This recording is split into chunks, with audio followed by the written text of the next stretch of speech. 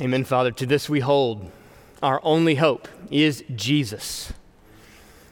And so as we surrender all, we want to surrender all from the bottoms of our heart. We surrender all to Jesus. And when we hear the question of what is our only hope in life and in death, our answer is that we belong to Jesus in soul and in body, to our faithful Lord and Savior, Jesus Christ.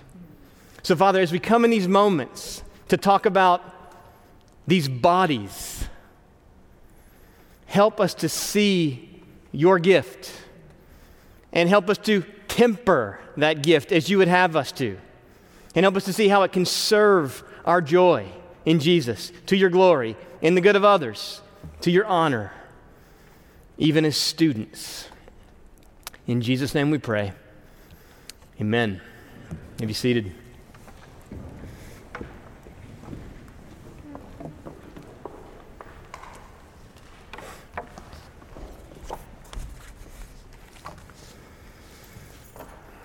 Man has held to three views of the body. So wrote C.S. Lewis in the Eros chapter of his 1960 book, The Four Loves. He says, first, there is that of those ascetic pagans who called it the prison or the tomb of the soul, and others to whom it was a sack of dung, food for worms, filthy, shameful, a source of nothing but temptation to bad men and humiliation to good ones. So the first view is pretty negative. Then there are the neo-pagans, the nudists, and the sufferers from dark gods to whom the body is glorious. We might say naive positivity. But thirdly, we have the view which St. Francis expressed by calling his body brother ass. And then C.S. Lewis says, all three may be defensible, but give me St. Francis for my money. And he continues, ass is exquisitely right because no one in his senses can either revere or hate a donkey. It is a useful, sturdy, lazy, obstinate, patient, lovable, and infuriating beast, deserving now a stick and now a carrot, both pathetically and absurdly beautiful. So, the body. And so C.S. Lewis. And as we move now to address the topic of body stewardship, which might seem like a surprising turn in our spring chapel series of the virtues, we see what Lewis saw 60 years ago and what Lewis identified as being true of humanity throughout its history. And as he summarized it, these three main enduring views of the body we see in our own day, do we not? We have our ascetic pagans, we might call them digital pagans, who feel their body is a prison. The body holds them back. Screens and virtual reality create new possibilities, as well as some new surgeries. Life, for many in our day, and many of us, has become shockingly sedentary. On the other hand, those same screens are often filled with image after image of meticulously sculpted and enhanced bodies. These are Lewis's neo-pagans, half-nudists at least, for whom the body is glorious and must be glorious no matter how much dieting, how much exercise, how much surgery it takes. And then third, we have what might feel like the road least traveled in our day. That's St. Francis's road, C.S. Lewis's road. And I think it's the Christian hedonists' road. Christian hedonist.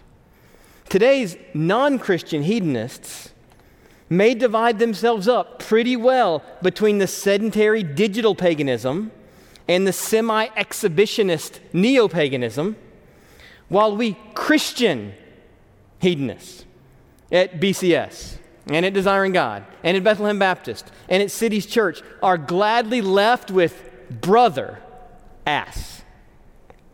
Now, I know that the word ass is arresting and potentially distracting. It's hard to ignore.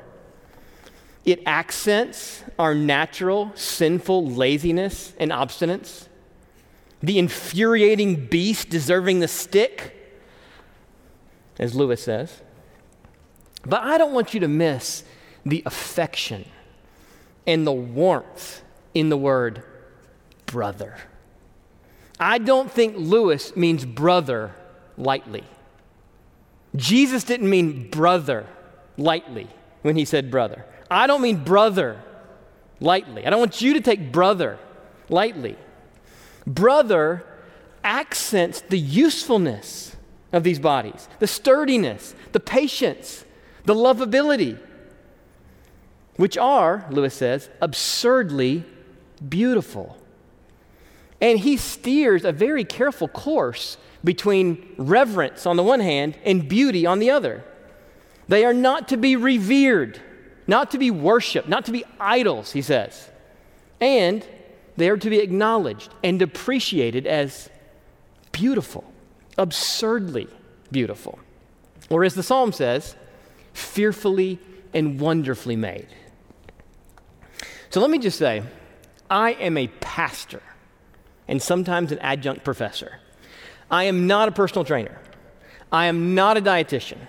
In fact, I don't have anything to say here about diet except just to recommend general moderation and a warning about drinking sugar. But as a Christian hedonist, I do have an interest in how the body serves not just natural joy, but supernatural joy, Christian joy. And because this is a college and seminary chapel, it might be good to say something about the mind and about learning as well. And so I hope that as Christian hedonists, that the flavor of these next few moments will feel more like the carrot and less like the stick. That's my prayer. So let me take you to one of the most important texts in the Bible on the body, not the only one, but one of them, and make some brief observations. And then I'd like for us to consider how working and pushing these bodies, as God designed them to be pushed, serves Christian learning, Christian joy, and Christian love. That's our plan for the next few moments. So 1 Corinthians 6, and I'll start in the middle of verse 13, do verse 14, then we'll jump down to verse 19. 1 Corinthians 6, 13.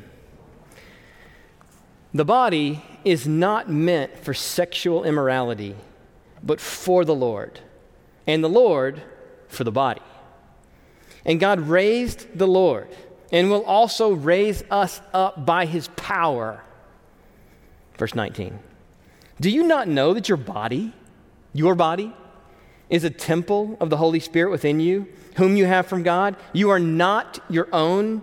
You were bought with a price. So glorify God in your body. 4 brief observations. The first one is that your body, not just bodies in general, your body is for the Lord Jesus. Verse 13 comes again in verse 20. Your body is for the Lord Jesus. For the Lord means at least for drawing attention to him, for making Jesus look good. Your body is for the Lord. So glorify God with your body. We were made, Genesis 1 says, in the image of God. And images are irreducibly visible. We were made to image the invisible God in his visible world, with these bodies being an important part of that. To draw attention to God, and not for that attention to terminate on us and our bodies. And so Jesus says in Matthew 5:16, let your light so shine.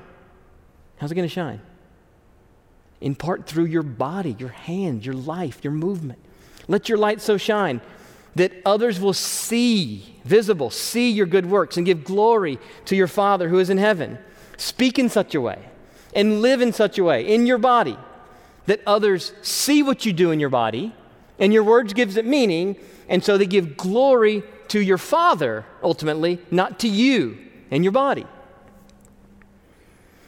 Number 2, Jesus is for your body. So not only is your body for him, Jesus is for your body. Verse 13. Jesus designed it, and he gave it, and he took it. He took a human body. And in his resurrection body, he still is fully human, glorified at the Father's right hand.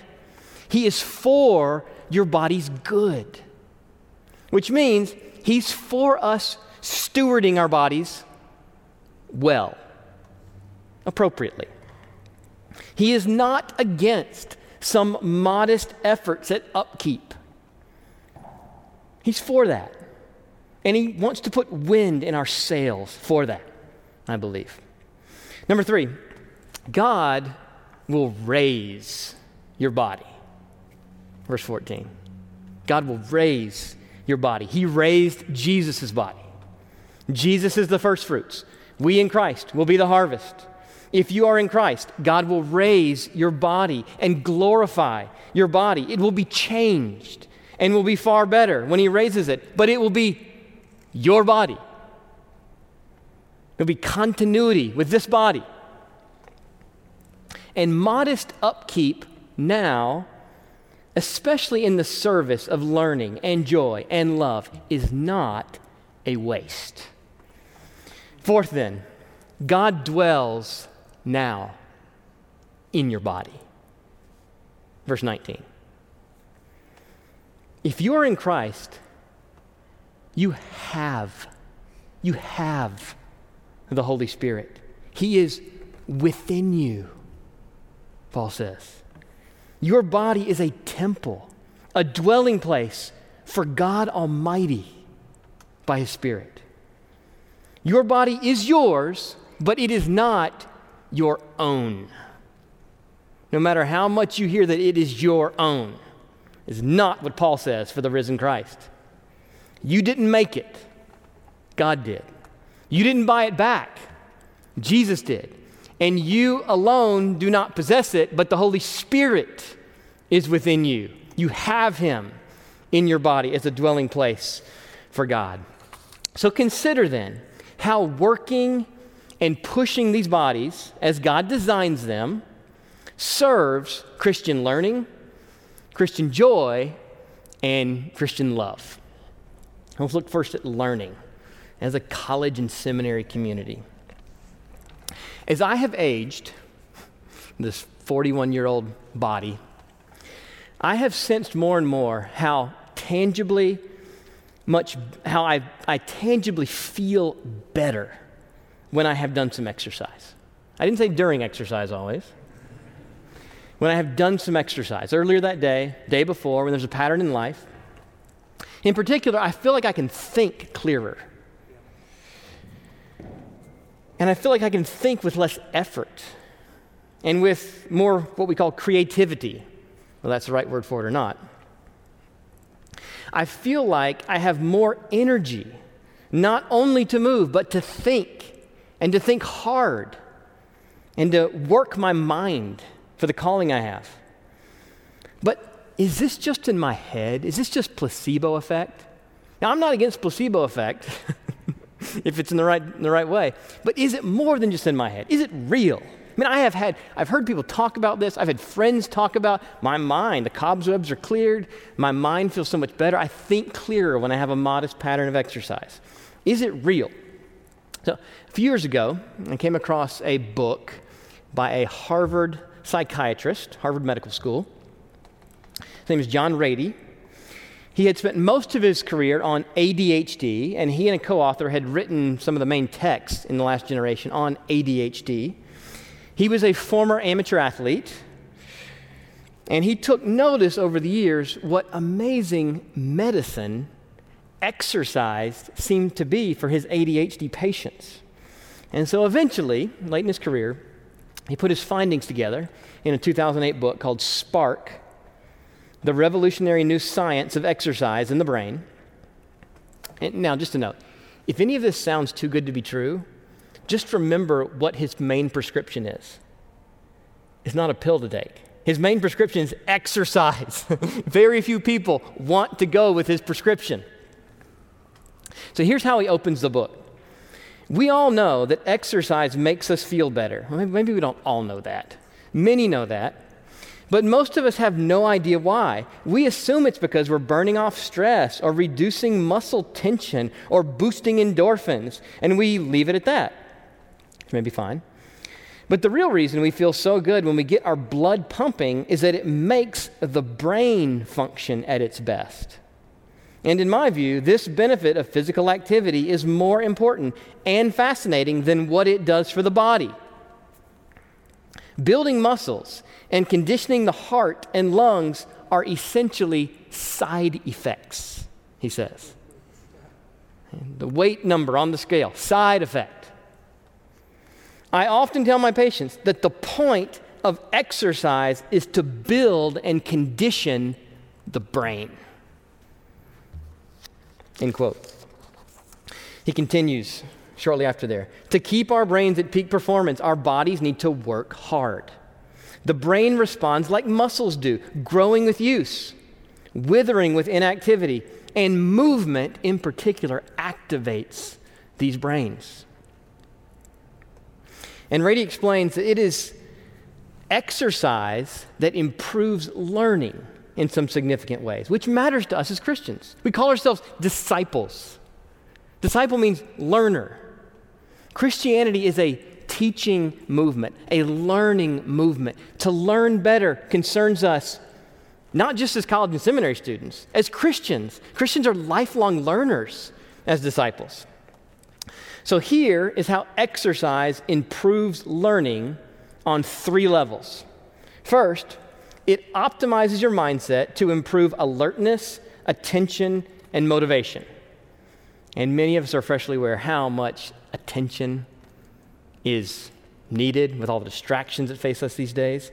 Alertness, attention, motivation. Having exercise, not in the midst of exercise, having exercise, we're in a better position to be alert, attentive, and motivated to learn. Second, it prepares and encourages nerve cells to bind to one another, which is the cellular basis for logging new information.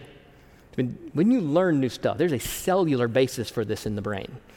And exercise helps promote that. Third, it spurs the development of new nerve cells. In other words, it's called neurogenesis. Your brain does create new cells. And exercise helps create those cells and get them in the right place that then facilitates learning. So it's captured in the brain. This is fairly recently established in neurology. I think the seminal establishment of this was 1998 on neurogenesis. It's an amazing thing. It used to be kind of understood that you have the number of brain cells you have and they'll never increase. That is not true. Your brain does generate new brain cells, and the vigorous movement of the body helps with that. So active bodies improve learning. And I'll say more in a minute about how that happens. But here's the first reason. For Christian learning. Second then, why we might want to take exercise with some modest seriousness, is for Christian joy. And that is natural joy that leads to and helps supernatural joy in Jesus Christ. You may be familiar with the name Hippocrates, father of medicine 4 centuries before Jesus. He said, "Eating alone will not keep a man well. He must also take exercise." Take exercise as your prescription. Hippocrates also learned to treat depression with a long walk. And this is how it concerns joy, the treating of depression. And if that didn't seem to help, one long walk didn't help his patients, he advised them to take another long walk. Walking is the best medicine, he said. That is, in the pursuit of joy, a happy soul, at least naturally speaking. And one of the key truths for which we stand at Bethlehem College and Seminary and at Desiring God and is perhaps most distinctive to us is that we believe that enjoying God is essential to glorifying God as we ought. To be bored or uninterested with God is to dishonor Him. Whatever motions our bodies go through. And so, vital for our fulfilling our very purpose and calling in life is our enjoying of and delighting in and being satisfied in our souls with who God is for us in Jesus Christ. In terms of the carrot, Christian hedonists, we like carrots. The angle that has proved most helpful for me over the years in motivating and sustaining body stewardship through regular exercise is reckoning with how it supports the pursuit of joy in God. This has been most significant for me. The little bit of exercise that I do is in its highest and best form about enjoying God, which glorifies Him. I'm not mainly motivated by living longer. To depart and be with Christ is far better, right? And I am not motivated by looking fit and healthy. For me, these motivations are inadequate. Number on the scale alone, inadequate. For me, the driving motivation is under the banner of enjoying God more. And the energy that I get from expending energy, which we'll talk more about in just a minute. And that energy is first emotional energy. When I exercise regularly, I feel better. And not only do I feel like I think clearer, but I seem to sleep better, and I'm generally happier. And regular exercise puts my body and soul in their complicated and mysterious relationship into a better position to see Jesus clearly and deeply savor who He is and what He's done for us. And so I want to put natural joy and natural alertness and attention and energy and resilience to use to serve spiritual, Christian, supernatural joy. To make it very practical,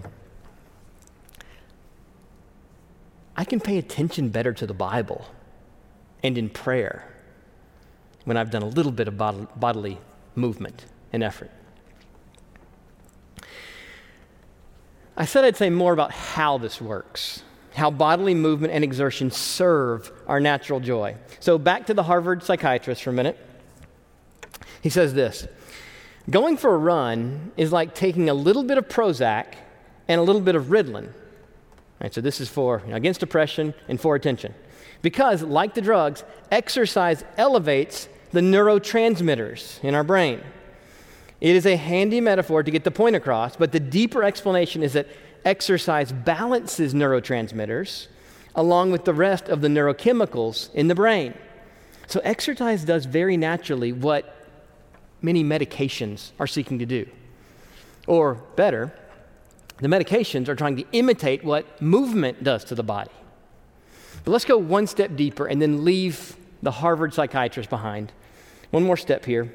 Knowing the mechanism helps me. The specificity helps me. If this goes over your head, totally fine. But maybe it'll help some. It starts with something called BDNF, which is brain-derived neurotrophic factor, brain-derived neurotrophic factor, which facilitates brain growth, okay? BDNF gathers in reserve pools near the synapses in the brain and is, he says, unleashed when our blood begins pumping.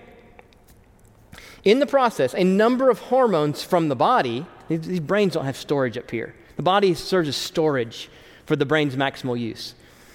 A number of hormones from the body are called into action to help.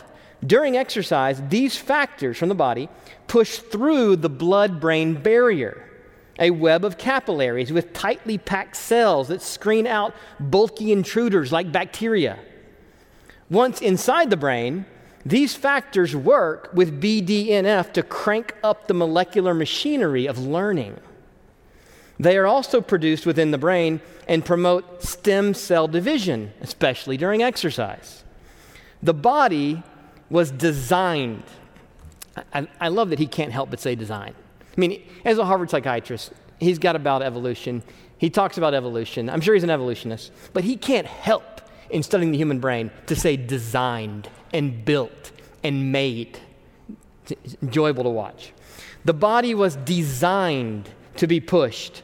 And in pushing our bodies, we push our brains too.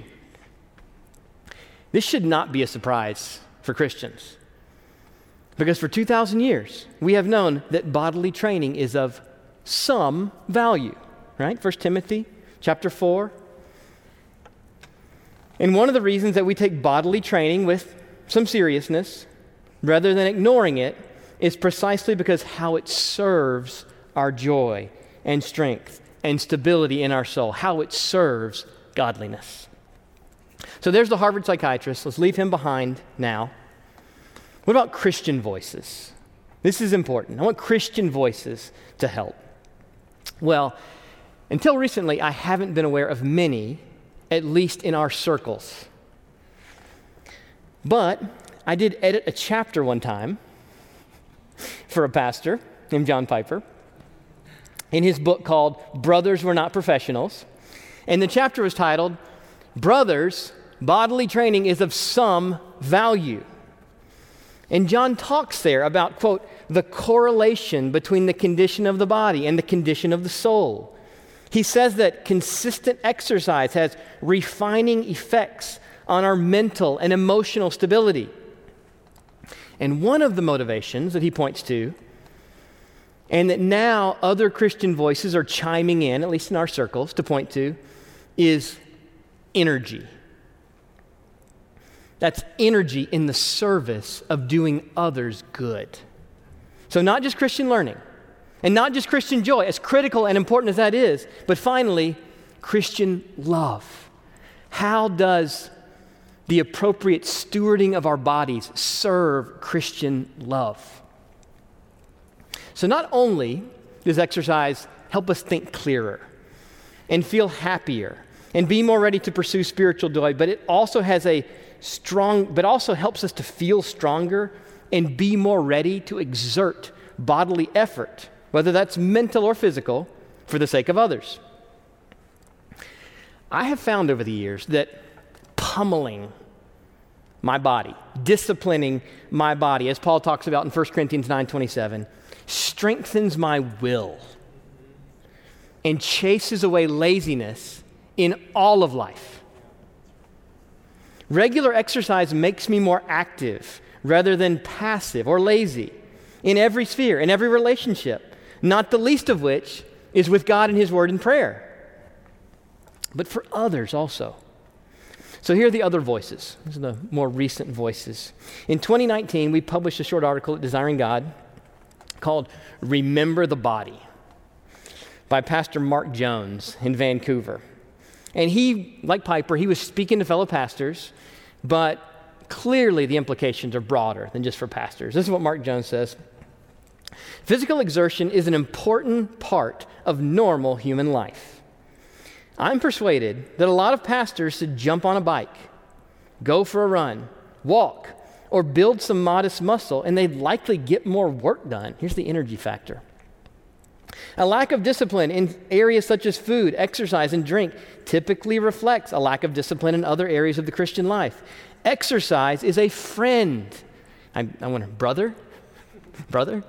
Exercise is a friend of the Christian, he says, and one that, unless prohibited by health reasons, should be part of the ordinary Christian life. This is not to minimize disability, to talk about bodily movement. It's to dignify the pain and difficulty of disability. About the same time, I came across the 2017 book from Crossway called Reset by David Murray. He's a pastor and professor. And he says, quote, exercise in proper rest patterns, so there's that whole avenue of rest I haven't talked about.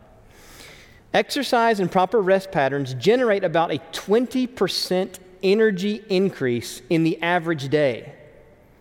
while exercising 3 to 5 times a week is about as effective as antidepressants for mild to moderate depression. I'd like both of those effects. I'd like 20% more energy, and I'd like to fight mild to moderate depression. Finally, in the late 2020 Crossway book by Paul Tripp, he writes there about his newfound appreciation for stewarding the body. And Paul says there, he is Johnny-come-lately to this. This is a late-life discovery for Paul. And he realized, he says, beginning with himself, that widespread church and ministry leadership has gluttony robbing us both of gospel consistency and, he says, physical energy.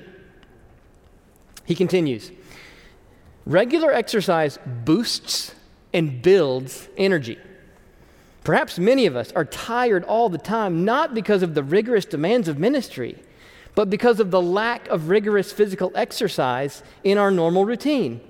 He says these are not ancillary issues. But before we go down some neo-pagan, half-nudist path, let's bring it back to Brother Ass. Beloved, obstinate, useful, not revered, nor hated, pathetically and absurdly beautiful, Brother Ass. Mark Jones used the word modest in the quote we just read from him. I appreciate that. I think it's helpful for us. He says, build some modest muscle, which I think would serve most of us really well in our age of extremes related to our bodies. On the one hand, we feel the pull of the world's sedentary patterns, riding in cars, mesmerized by screens. We have indulged ancient instincts designed for days when food was scarce. And now we try to intuit to move as little as possible when we don't need to move as little as possible anymore. But thank God, we are not living in times of famine, just in days of deadly excess. On the other hand, we find the fitness junkies pushing back against the sedentary assumptions. But for what reason? The mirror? Instagram? Even if it is couched so well as well-being. That's a good way to do it. Well-being, as enjoying more of life today, not just someday far off. That's doubtless more honorable than the brazen pursuit of self-glory. But as Christians, we have more to say, critically more to say, about stewarding these remarkable creations from our Lord we call our bodies. I do think that the word fitness can serve Christian purposes. We just need to ask, fit for what? I hope that's the kind of questions we're learning to ask at Bethlehem College and Seminary. Fitness? Fit for what? Fit to draw attention on Instagram?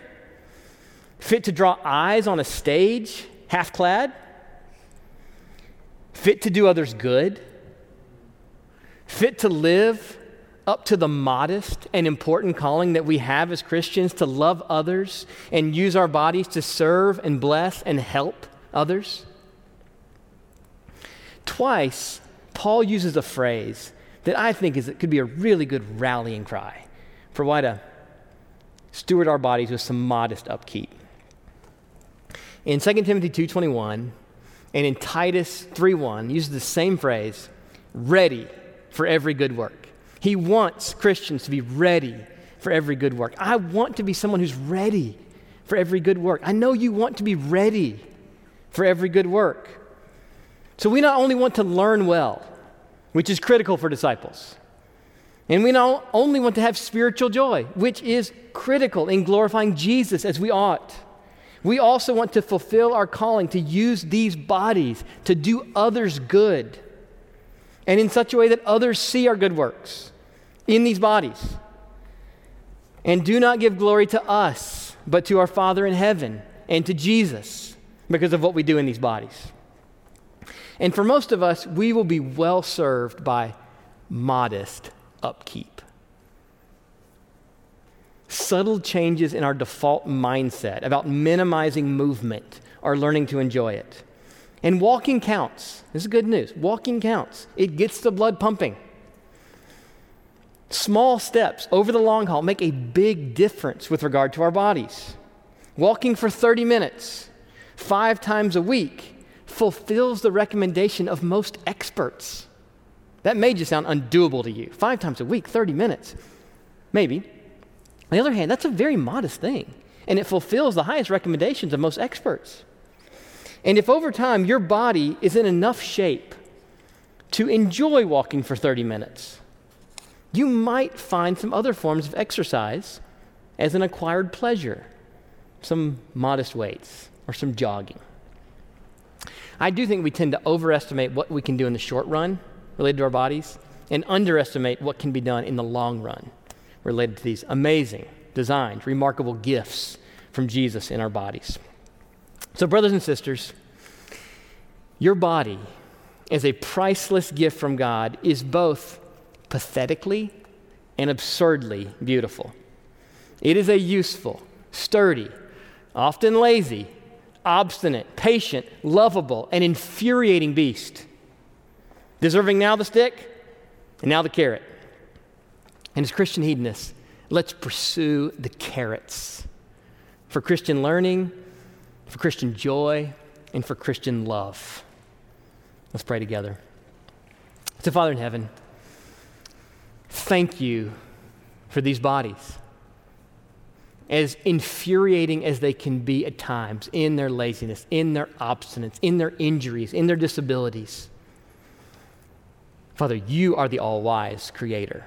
You knew precisely what you were doing in making these bodies. And even though they are racked by sin and the curse, we want to marshal them, leverage them for joy in you, for thinking rightly, for serving others well. And so, Father, would you make it to be the case that we would glorify you in these bodies? We happily say we are not our own. We have been made by you and bought with a price, and wonder upon wonders become the dwelling place of your Spirit. So give us grace, Father, to glorify you in and through these bodies and in this season of study at Bethlehem College and Seminary. In Jesus' name we pray. Amen.